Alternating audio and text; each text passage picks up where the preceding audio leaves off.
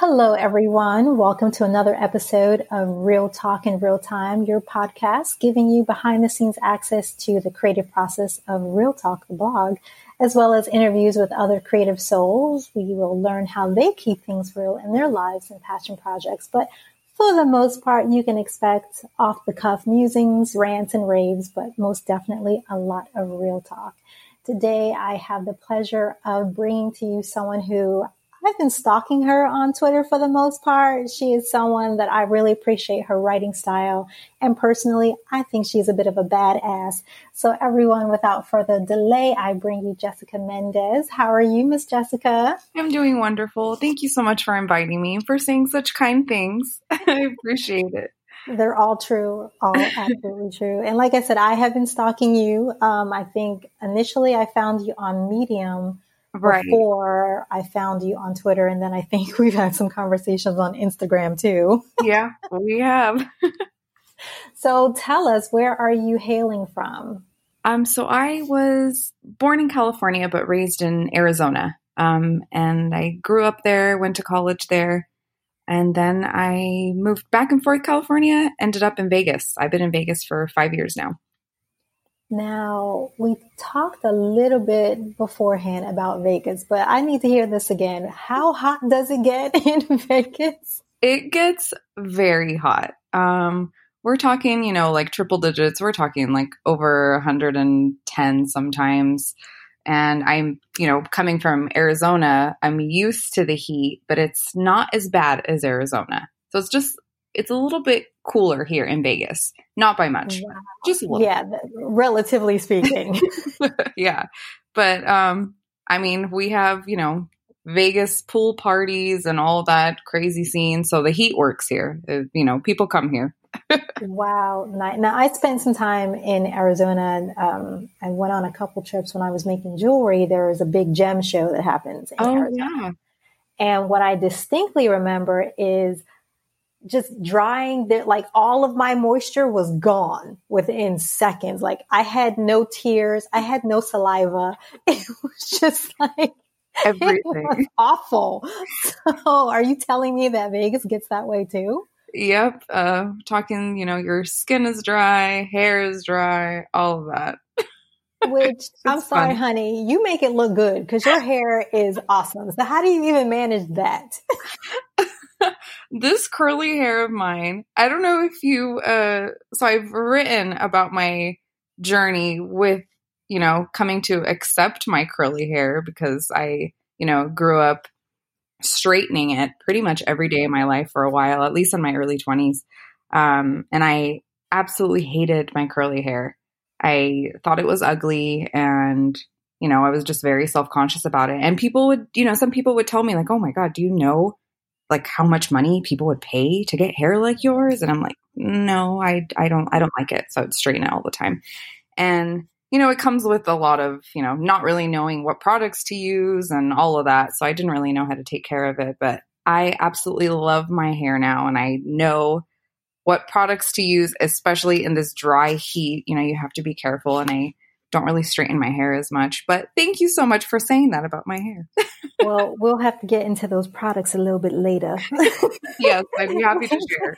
If I ever decide to grow my hair again, which is doubtful, but if and I did, we would have to talk about those products. But yes, Your hair is gorgeous, and I'm so glad that you are embracing your curly because, yes, those folks are right. There are people that would die for your head of hair. So I appreciate that you appreciate your hair.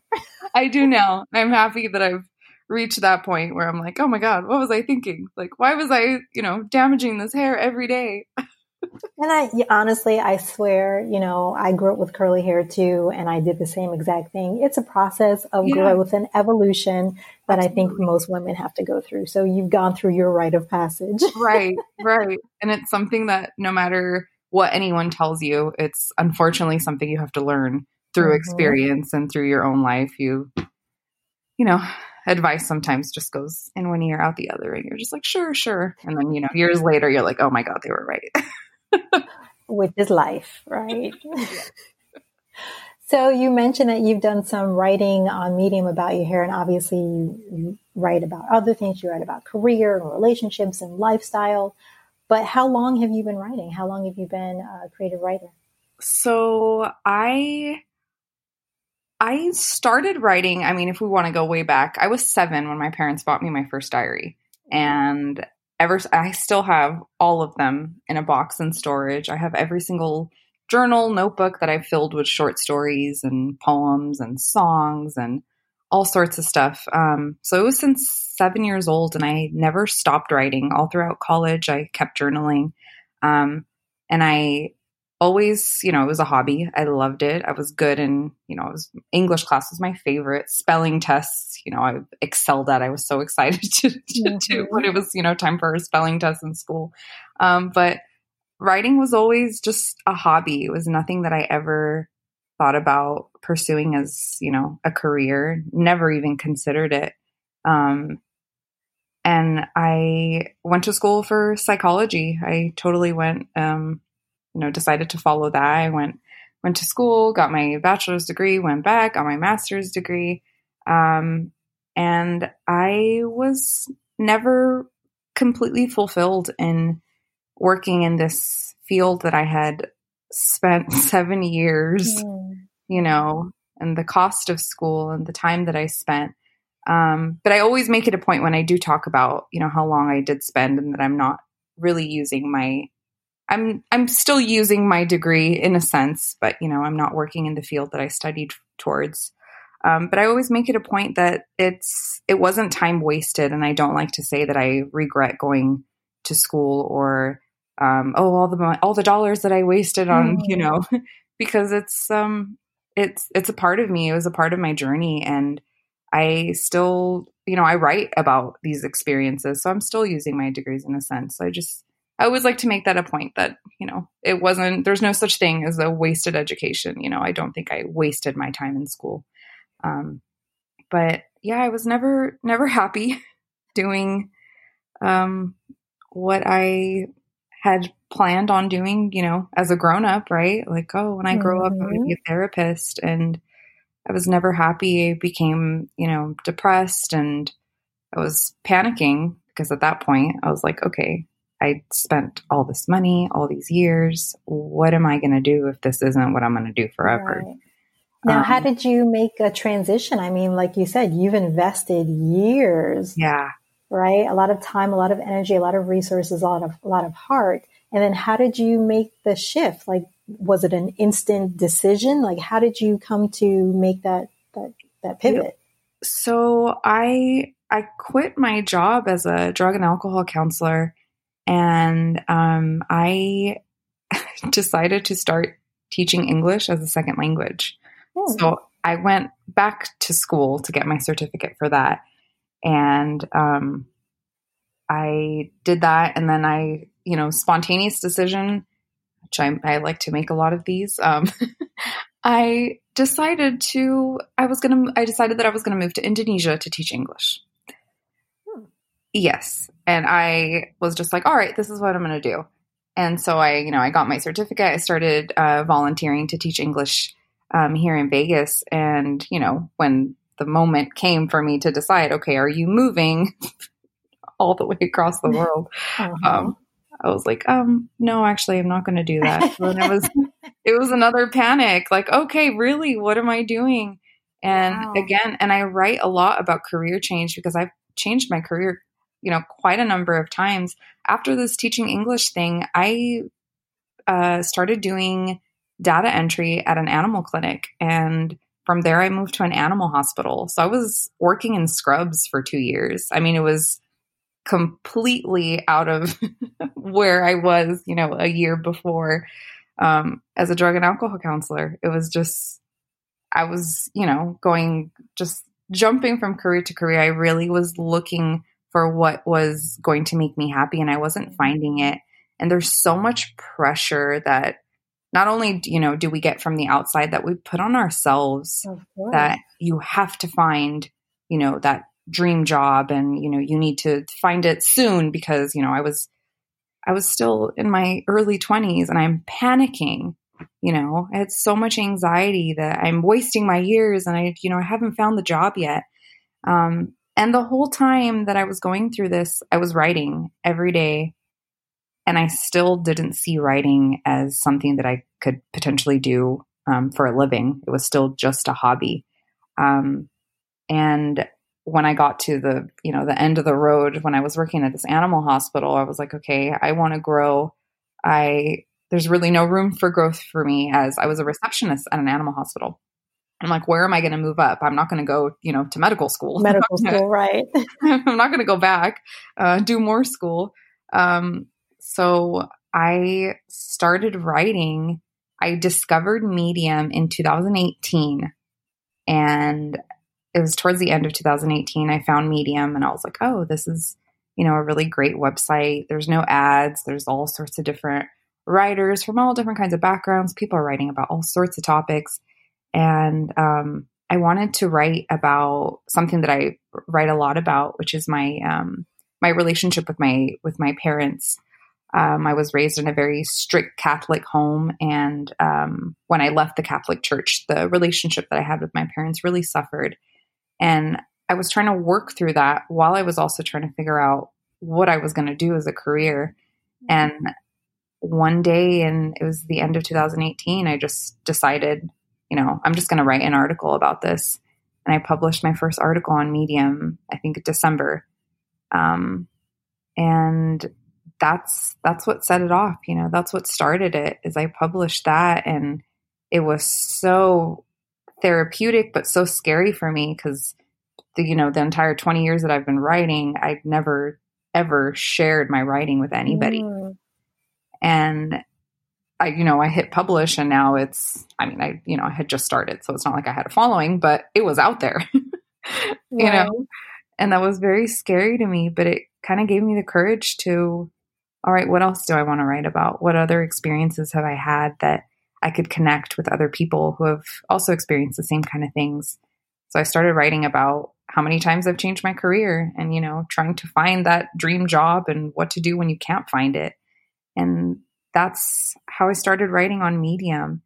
And so you see, that is exactly one of the reasons why I consider you a badass, because having the courage to recognize that what you were doing wasn't serving you, and that you were willing to try something else, and then even willing from that point to try something else. There are so many people that are paralyzed with fear, paralyzed, self-judgment, let alone what other people think. And you didn't allow those things to stop you. So to me, that, honey, you need to be commended for that. There's, yes, where you are is amazing, but just, looking back, if you're able to look back and recognize within yourself how you felt, because I can hear it in your voice, there's still some judgment attached to that. Yeah. And I can tell you that I'm sitting here going, damn, that's awesome. Thank you so much. Thank you. No, I do recognize it, that it took a lot of guts to just openly write about, the pain inside of me with, regarding the relationship that I had with my parents. And, but it helped me so much, and it really opened my eyes to, oh my God, I love this. I love being able to write personal essays, and the comments that I was getting on these pieces were just, they're touching my heart. And I was like, oh, it made me feel less alone. And of course, there's so many people that, share the same experiences we do. But it's not very often that we actually get to connect with them and bond over, similar upbringings and, backgrounds. And so, yeah, that's what started the whole writing thing. I recognize how privileged I am that I quit my job at the animal hospital without a backup plan. Wow. So you're starting writing on Medium basically turned into your full-time job? Well, I decided, not writing on Medium became a full-time job, but writing. I started looking on, freelance websites, because I realized how much I loved to write these essays. And I thought, well, I've always heard that I'm a good writer. People have always told me I'm a good writer. Maybe I can find, writing jobs. And that was the first time that ever really crossed my mind. Yeah. Yeah. And I started finding, little freelance projects here and there. And, and that's what, how it started. Yeah. See, I need to take some little more notes with you, honey, because I mean, honestly, I'm not writing nearly as much as I would like to, Yeah. but that was my thought too, was like, why would people pay to read my stories? Like literally, that is how I felt when I recognized that I'm going from a journal to now being out here in the world. Why would someone pay me for that? Right. Yeah. Right. Yeah. Have you ever had feelings like that? That yes, I recognize you're saying putting these experiences out there and allows you to connect with other people, but then putting that financial component to it. Did you ever feel like, what am I thinking? Why would people pay me for this? Oh, absolutely.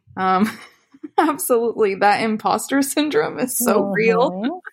It's like, what am I thinking? Who do I think I am? Like, you know, um, yeah, it was there. It was in my head, just kind of, I'd get scared and be like, okay, what if I don't find another client? I quit and I was like, I need, that pressure of there is no backup plan. I need to fully dive into this because I don't have a backup plan right now. And if this doesn't work out, and savings run out, I'm going to have to go find a regular job and, something that is guaranteed income. So I think that really pushed me and I got very lucky.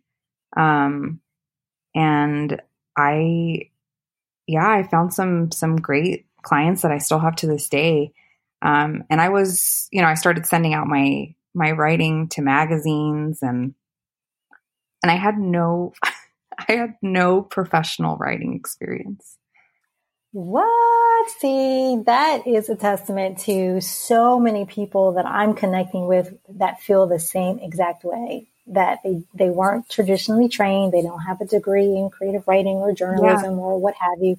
And so really that pervasive feeling of why would anyone pay me to do this? And maybe it's just something I enjoy doing. And so there's also that component of we're not supposed to enjoy work. Right. This is something I enjoy doing. So why would someone pay me for it? And more people need to hear that it's okay. Yeah. And to take the risk, to take the plunge, because like you said, you grew up writing. It's something you enjoy doing. But just imagine if you had stayed in any one of your other careers, looking back over your life and wondering and wishing, I wish I had. I think about that. I really do. I think about that a lot because for the first time, so I've been writing full time now, since the end of 2018. So not very long. And I have never been so happy and just so satisfied in my day-to-day life. Like the projects that I'm doing for clients and, myself and these two wonderful women were, co-editing Fearless She Wrote, a feminist publication on Medium. And, I'm just doing all of these. I'm just writing and editing every single day. And I have never been so fulfilled in my career, in my life. And I think about that, like, oh my gosh, like I was so miserable working in the field that I was, that I had studied for. And to think that if I would have stayed, I don't think I would have ever felt this happy because this is my passion, and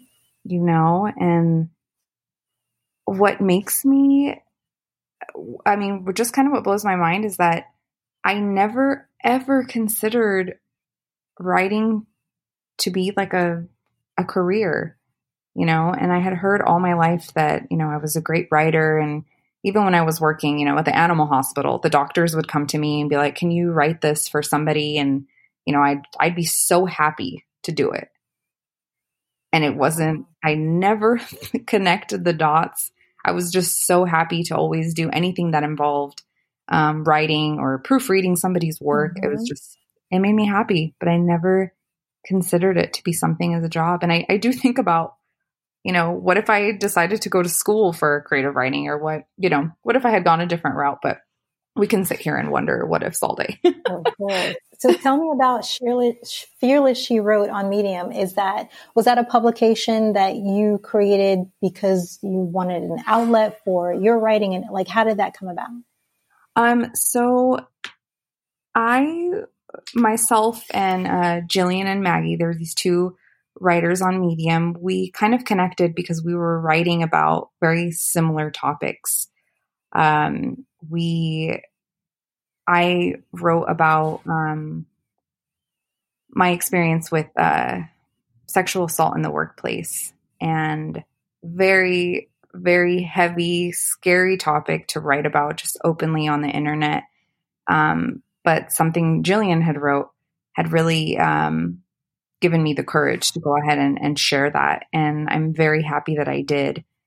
And about 2 days after I wrote this story talking about the time that I had been sexually assaulted at a job, I received this horrific comment by this anonymous troll, telling me just horrible things, all the things that I expected to hear, which is why it took me so long, why there's so much fear for anyone to come forward and share their experiences, because there's always somebody that's going to tell you, no, that's not true. You're lying. You're making that up. You're doing it for attention, blah, blah, blah. So, and this anonymous troll definitely came by in the comments and let me know all these things. And I wanted to quit writing after that. I was so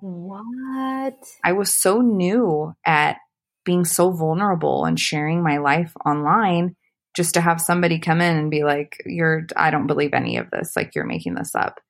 And I mean, he said some really awful things, and I wanted to quit writing. I really did. I logged off Medium for sure for a few days. I just kind of said, what, why am I doing this? Why am I sharing myself with the entire, why am I sharing myself with the internet if this is the criticism I'm going to see every time that I do this? And so I definitely went into a state of mind that I was like, okay, I really need to think very hard about what I'm publishing online, because this is what I'm going to face every time that I talk about sensitive topics. And Jillian, one of the co-editors of Fearless She Wrote, she reached out to me and we were messaging back and forth, and she's just a wonderful, such a kind soul. She's so wonderful. And then Maggie is amazing. And she kind of came in, and I mean, the three of Maggie and Jillian had already, they'd been friends on Medium. And then the three of us just kind of connected, and we started talking every day. And we'd never met in person, and we just started talking, and we kind of realized that we shared, similar experiences. And we were just so sad that anytime we wrote about something sensitive, or we'd come forward, just like anything bad that had happened to us, we'd share it, and, we'd be met with all sorts of disbelief, or, people would write us off. And that's kind of how we decided to start a publication. And we really started it for the three of us. We said, you know what, let's find a place where we can put all of our stories in. And if people want to write for us, that would be amazing. But, let's have a place that we can house our articles in. And, just people know that if you publish something here, this is a safe space. We don't want, any sort of negativity here.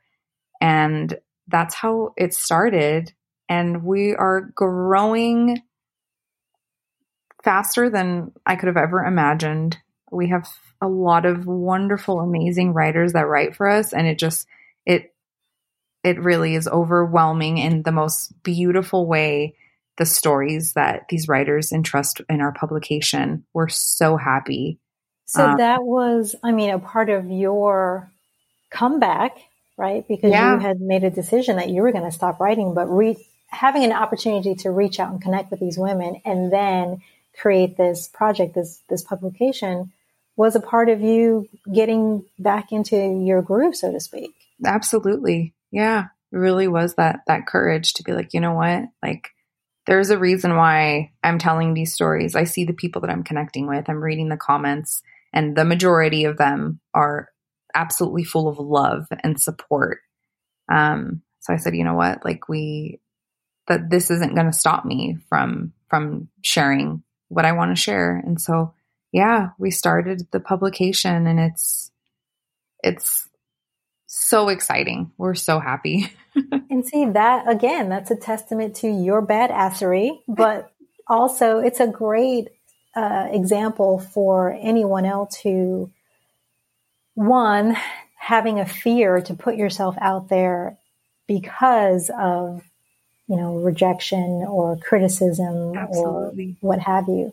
And that this is helping them to see that it's still worth it because someone will benefit from reading about your experiences. But then also, as the writer, being able to stand up and say, yes, this happened to me and I'm still here. 100%. That is a wonderful example to other writers, especially other women writers. So again, honey, with your badassery, thank you so much for being such a wonderful, strong example. I mean, like I said, I stalk you for a reason because I'm inspired by you. So thank you. Thank you. Thank you for saying that. That's, yeah, I do write about that a lot, is the fact that the other writers, they have to know that if they are writing about, sensitive topics like this, even if, like you said, even if somebody's reading and they don't comment, they don't even let you know, there are people out there that are being touched by your work. Mm-hmm. And sometimes maybe you'll never know it, but you are helping others when you write about these things that other people don't write about. Now, I read one of your recent pieces, To Save Myself, I learned how to stop being the person to fix everyone's problems. So basically being a people pleaser. What was your motivation in wanting or needing to write that? So I've always, like I write in the article, I've been a people pleaser, all my life. I'm the oldest of 4 kids. So I really thrived on hearing when adults would tell me that I was mature for my age, or I loved to hear that people were pleased, even if whatever I was doing was, putting stress on me. If I could do something for someone, I was so happy to do it. And I grew up, believing that I was valued if I could take on more responsibilities than I could handle. Mm. And I continued that way into adulthood, and the relationships that I had, friendships, I was always stepping in and taking on all of their emotional weight, even if I wasn't asked, because I really wanted to, this is going to make me sound like I'm, some kind of saint or something. That's not what I'm trying to say, but I always wanted to, I didn't want to see anybody in pain. I didn't want to see anybody hurt. And I was just always, what can I do? Constantly thinking about how I can fix other people's problems. And it was really damaging my own personal life, my own relationship. I just became so invested in trying to save others, and that's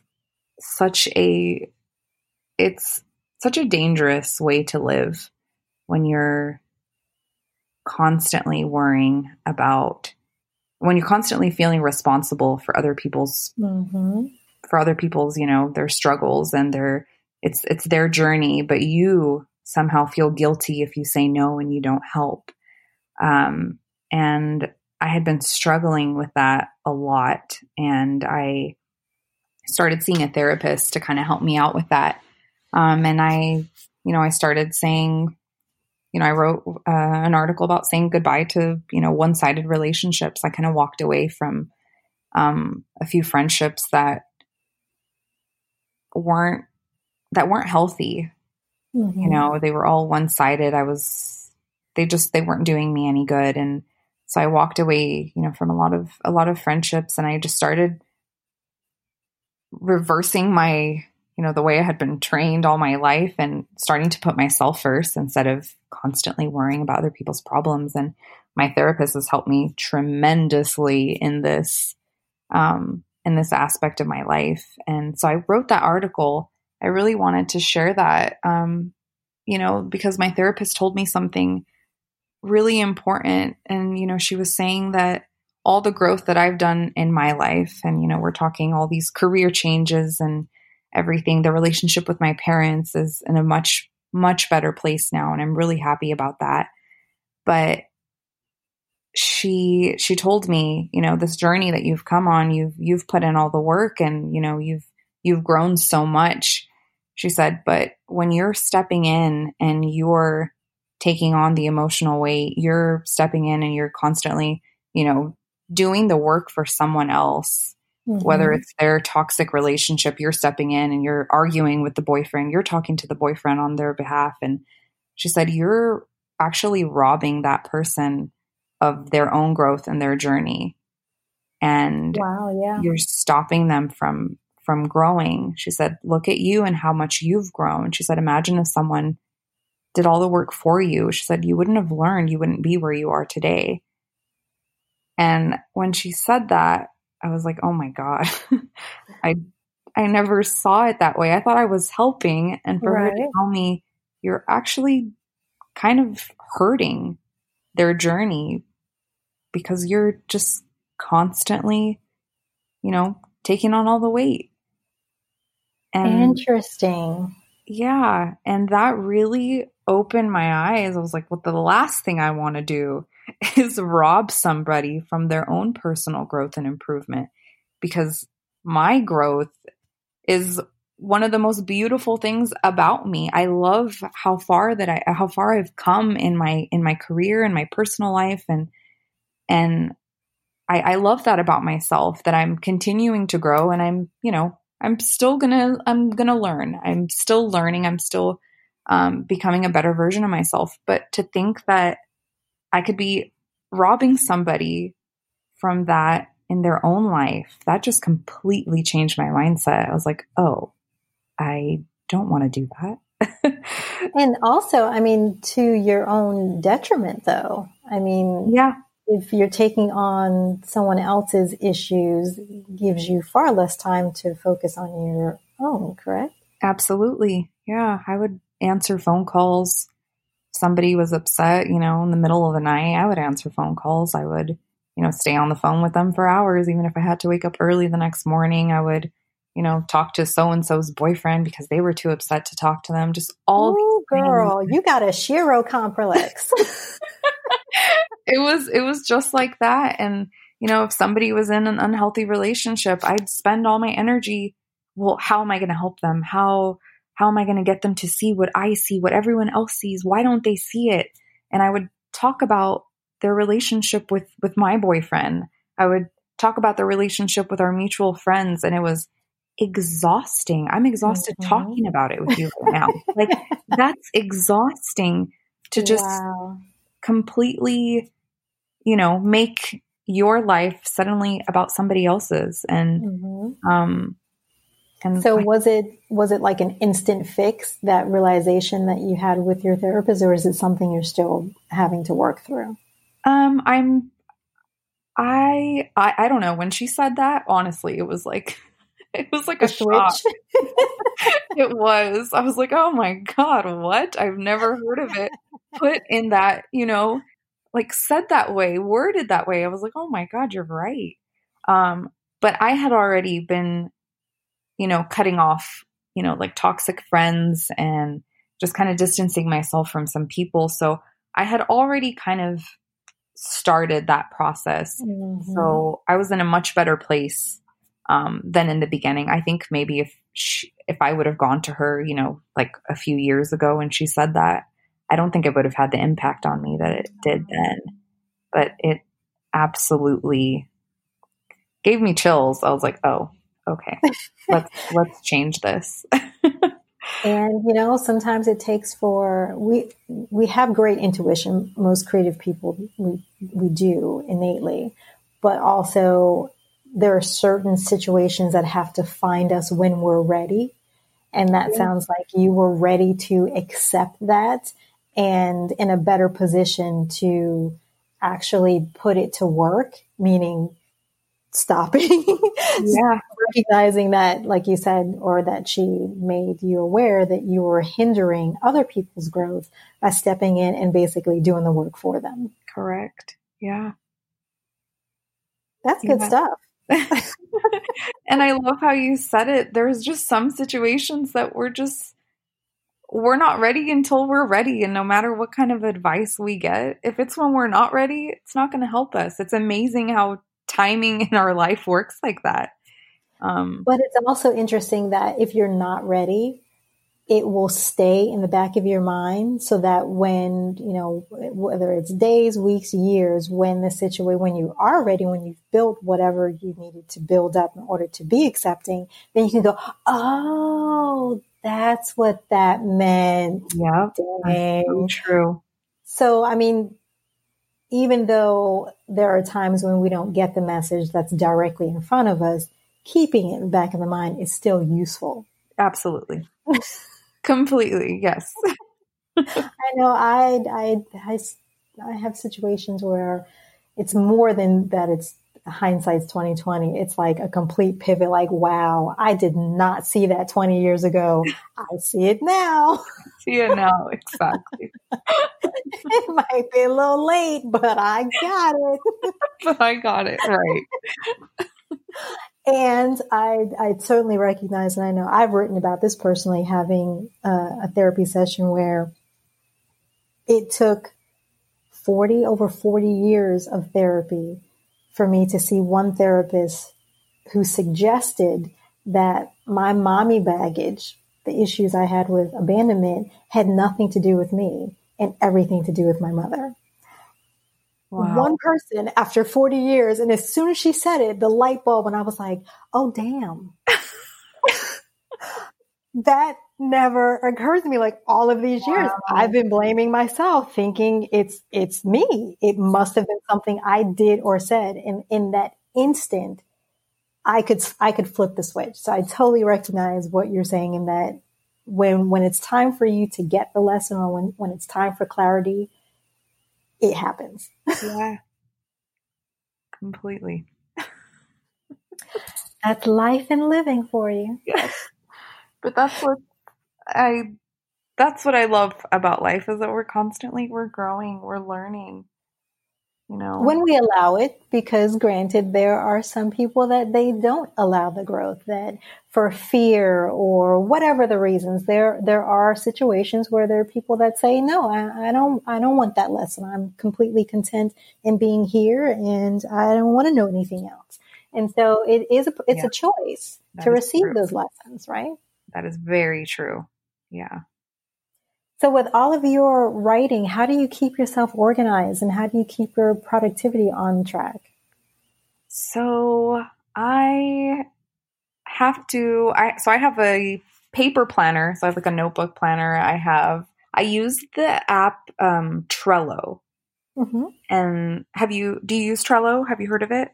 I have used Trello in the past as a project manager. I've probably used them all, but Trello's been one of them. Okay. Yeah. I love Trello. So I get to organize, by each client, I get to organize, my priorities and what deadlines I have coming. That's kind of how I organize all of my ideas for articles that I want to pitch to different magazines. So I really like to write everything out, mm-hmm. Everything. So that's really how I keep myself organized. I'm just constantly either in the Notes app or the Trello app. I'm always jotting things down, which can be a little exhausting. It feels sometimes like, the brain doesn't, there's no stop time. Like it's always like, right. Oh, that's a great idea for an article, or, oh my God, that's such a good line for a poem. And it's just like constant. Trust me, before I found Asana, which is what I use for project management, I would lose track of all of my sticky notes. Sticky notes had sticky notes. Yeah, no, it helps to definitely have something to keep you organized. I wouldn't be able to function without without, having my calendar and my notes and all of that. I'm amazed at writers that I've interviewed in the past that say they keep it all paper, that it's in a notebook or, a planner and nothing is digital. Like how do you do that? Yeah, I don't know. I would love to see that. Like I would love to kind of visit a writer's workspace and see what that looks like if everything's on paper. Do you think that's a consequence of our time, like, being closer to technology than, say, someone who's older and they grew up with a standard typewriter? Absolutely. I think that could be part of it. Yeah. I don't know. I think we rely on technology so much. It's just kind of part of our daily functioning that we just kind of, make it work to help us, make our work easier. Yeah. I would lose my mind if I had made a note in Google Doc on my phone and it didn't sync when I got to my computer. Girl, yeah, there'd be some problems. Yeah. We're so used to the convenience and just everything working instantly that it throws us off. That sync, it's like that because we're on the move. We're constantly thinking of an idea or a note or something to edit or something to pitch. And if you didn't have a way for those things to sync simultaneously, that would just be extra work, right? Right. Yeah. No, I don't. I need it. I need that instant. I need the syncing. I have to. So outside of using Trello, do you have any other tips or tricks or must-do habits for an aspiring creative writer? For somebody that is wanting to do creative writing, so I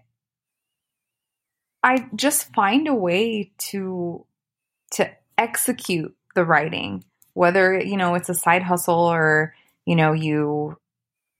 some people, you can quit and, follow your dream job, but just find if it's the creative writing that, you lose yourself in the art and lose yourself in a good way where you're just completely lost in this passion. I say do it and do it often, make it a priority. And really don't, it's so hard with imposter syndrome. I know we kind of touched on that a little bit, but it's so hard when you're a creative because it's so easy for doubt to enter. And all of a sudden, the switch is flipped and you're just like, wait, I don't even think this is very good. Am I very good? Am I good at all? So there's that doubt that is always there. But one of the things that I did for myself to kind of help me when I get in those really low points where I'm just doubting my work or I just don't, I get 4 rejections in one day and I'm just like, okay, am I even a good writer? I made a list of, and I literally called it, the most badass things I've ever done. And I made it for myself. That's literally what I called it. I wrote it in a notebook. And I made a list of all the things that just accomplishments or things that I've done that I don't think about every day. They get lost in, they get lost in the noise. And sometimes it's really important for us to remind ourselves and congratulate ourselves and celebrate successes that are small and big. And the small ones get lost. But so I made this list and I just sat down and I'm like, what are some things that make me so proud of myself? Like, what are things that I've done that are just so badass? And I had to think of it as in, what if, I have a friend who's telling me that she did this? Like, would I think that's badass? Because sometimes when we do it ourselves, we don't give ourselves the credit, yet we see someone else doing the same exact thing. We're like, oh my God, that's so cool. Like, how'd you do that? Like, that's impressive.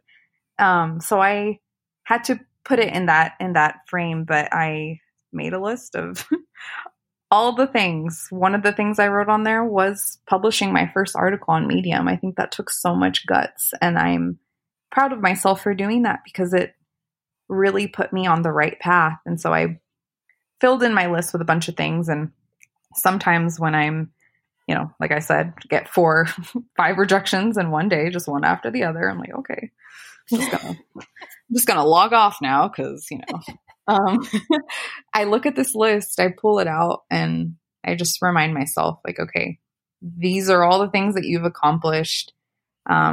And you still have so much more to go. And just think about all the things that you're going to accomplish in the future. And what a loss it would be if you just gave up now, even after 5 rejections. Like, you really have no idea what's coming unless you just keep on trying. I love that. That is something that I started with my clients in the Empowered Soul sessions that I do, is making sure that in the beginning you create positive affirmations from your own list of amazing things that you've done. Because you're absolutely right. We're too close to our lives and things that we've done, right? It is so much easier for us, girl, let me tell you, you need to keep going because you're all that. And we never do that for ourselves. Nope. So yes, that is so, so richly important. And I'm so glad to hear you say that, because I'm going to make sure I put that out again for all of the ladies who are thinking, I can't do this, or I shouldn't do this, or what will people think? Surely there have been moments in your life where you did something that you didn't think that you could, and you succeeded in some way, shape, or form. Yeah. That, put it on the wall, write it down, someplace where you can visually see it, because that connection, visually connecting to it, is so, so, so important. So thank you for saying that. Completely. And that's why I didn't write it in a document. I wrote it on a piece of paper. I kept it out. It didn't by my desk. And I have to glance at it from time to time and be like, oh yeah, I did this. Yeah. Yes. That was badass. Like, wow, that was cool. Okay, I did that. Because you're right. We're so close, and we let sometimes these really important, amazing, badass things that we've done, we just kind of get them, they get crowded, and we don't remember them enough. And it's so important to congratulate ourselves. So yeah, making that list is great. You don't have to show it to anybody, just keep it somewhere for yourself, and just remind yourself, like, I'm badass. Yeah, I got this. I love it. So outside of being a creative badass, what's your guilty pleasure? What do you do when you're not creating? What gives you a break? So like I mentioned, I love to write poetry, and that's everything that I see, my 24 hours a day. I'm like, oh, that's a good line. And I start jotting things on my phone for, I like that for a poem. And so to get myself to rest and just kind of stop creating, which is so hard when you're a creative. Mm-hmm, mm-hmm. And when you love what you do. Exactly. When it's not a chore, it's just like, it's fun. You enjoy it. It's just like, oh, let me do this. Let me do that.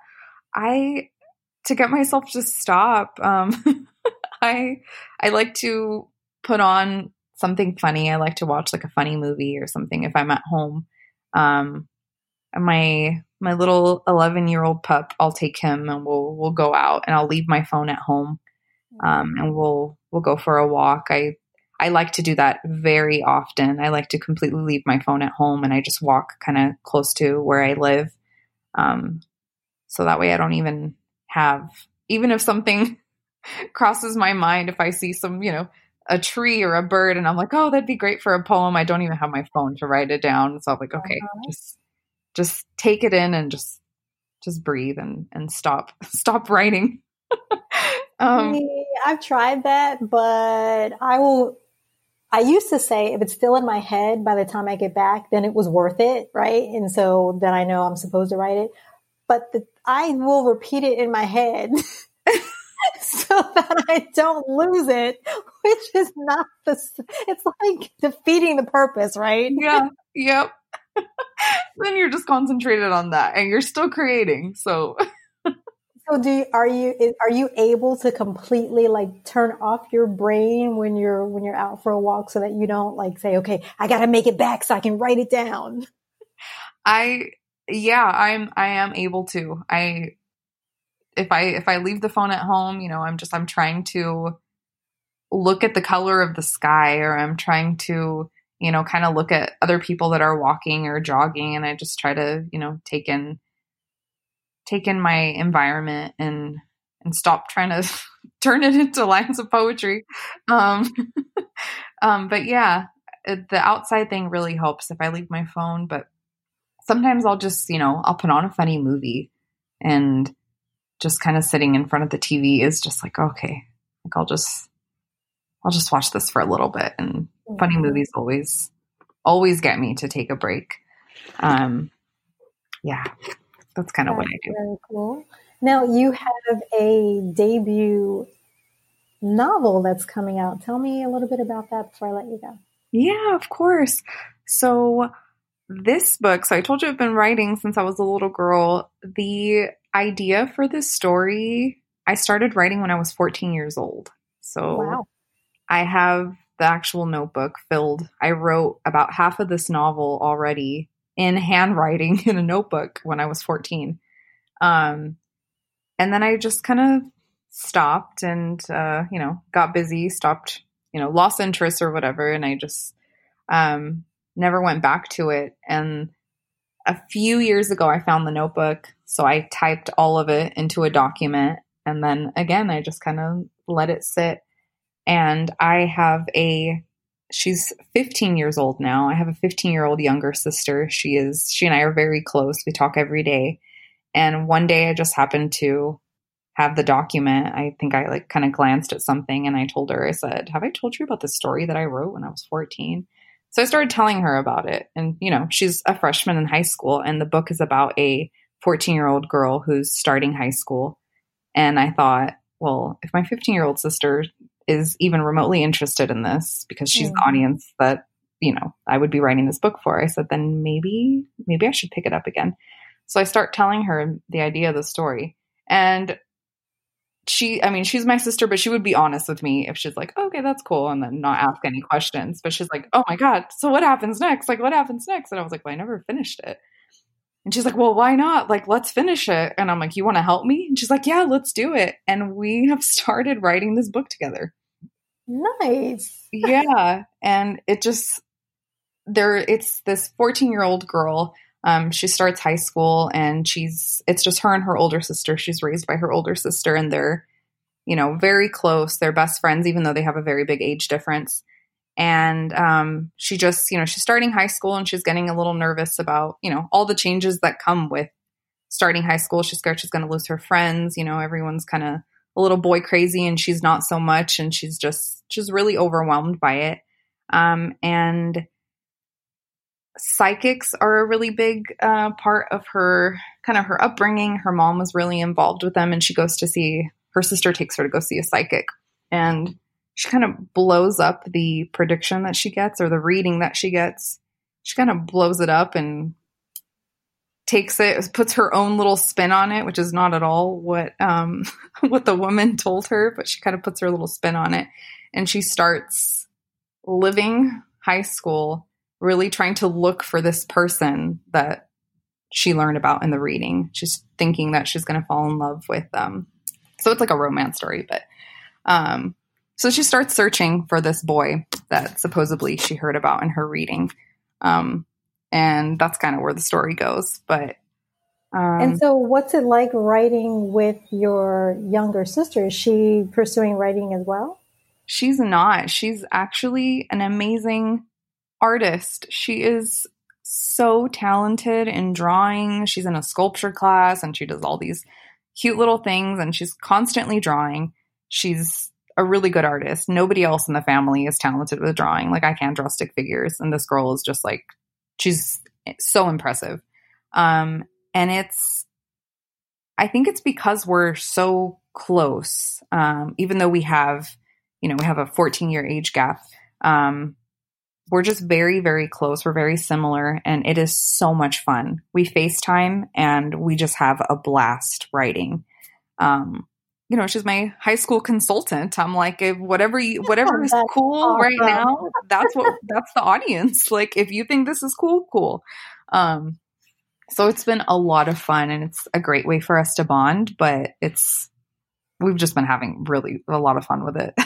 I absolutely love that. I look forward to reading and, sharing it with my nieces. So, is there anticipation for when you'll have it finished? We're working. We're working on it. There's not really a date. My co-author's in high school, so I have to work around her schedule. But we're working on it. We're hoping, definitely by the end of the year, we want to have it done. So, yeah. That is awesome. And I think apropos, since I might have mentioned that in our intro, that this was something that you were working on with a potential release date of 2020. So hopefully that will happen. Thank you. I love it. Well, thank you so much for this opportunity. I have thoroughly enjoyed learning a little bit more about you, not just reading your work, which I absolutely just love. You're such an inspiration to me. I know that we've talked about my submitting content, and I sort of put it off because Medium and I have had a love-hate relationship. So thank you for your patience with me as I work out those differences. Thank you. It has been an absolute pleasure. I would love to do this again. Like it's been a lot of fun. So let my listeners know where they can find more work from you. Yeah, of course. So my daily writing is all on Medium. I write under the name Jessica Lovejoy. So that's where all my Medium writing is. I do have a new relationship article that just got featured on Business Insider. That kind of goes over a little bit about breakups and heartache and all of that. And our feminist equality empowering publication is called Fearless She Wrote, also on Medium. So you can find all of that and check out our stuff. Yeah. Fantastic. And I think I was looking at your website, which I love, unfinishedletters.com. Yes. Yes, see, that's my website. You, I've been stalking you. I wasn't joking. I know where to find you on Twitter, on Instagram, your website, Medium. I love that. You're so sweet. Yes, Unfinished Letters is my website. That's where I post everything that's on Medium. I just kind of carry it on over there. But I do have a lot of photography on there too. So. Oh, good. Is that your photography? Yeah, all of it is mine. All of it are photos that I've taken on an iPhone that have just become like backdrops to my poetry. Now I use them on Instagram and kind of overlay the poetry on top, and they're just gorgeous. They're so pretty. Wow. See, multi-talented, badass creative. So sweet. Thank you. Again, reminding my listeners that we have had a wonderful conversation with creative freelance writer Jessica Mendez, writing as Jessica Lovejoy on Medium. And I will have all of your links in our show notes. And again, thank you so much for this opportunity to chat. Thank you for the opportunity. Thank you so much.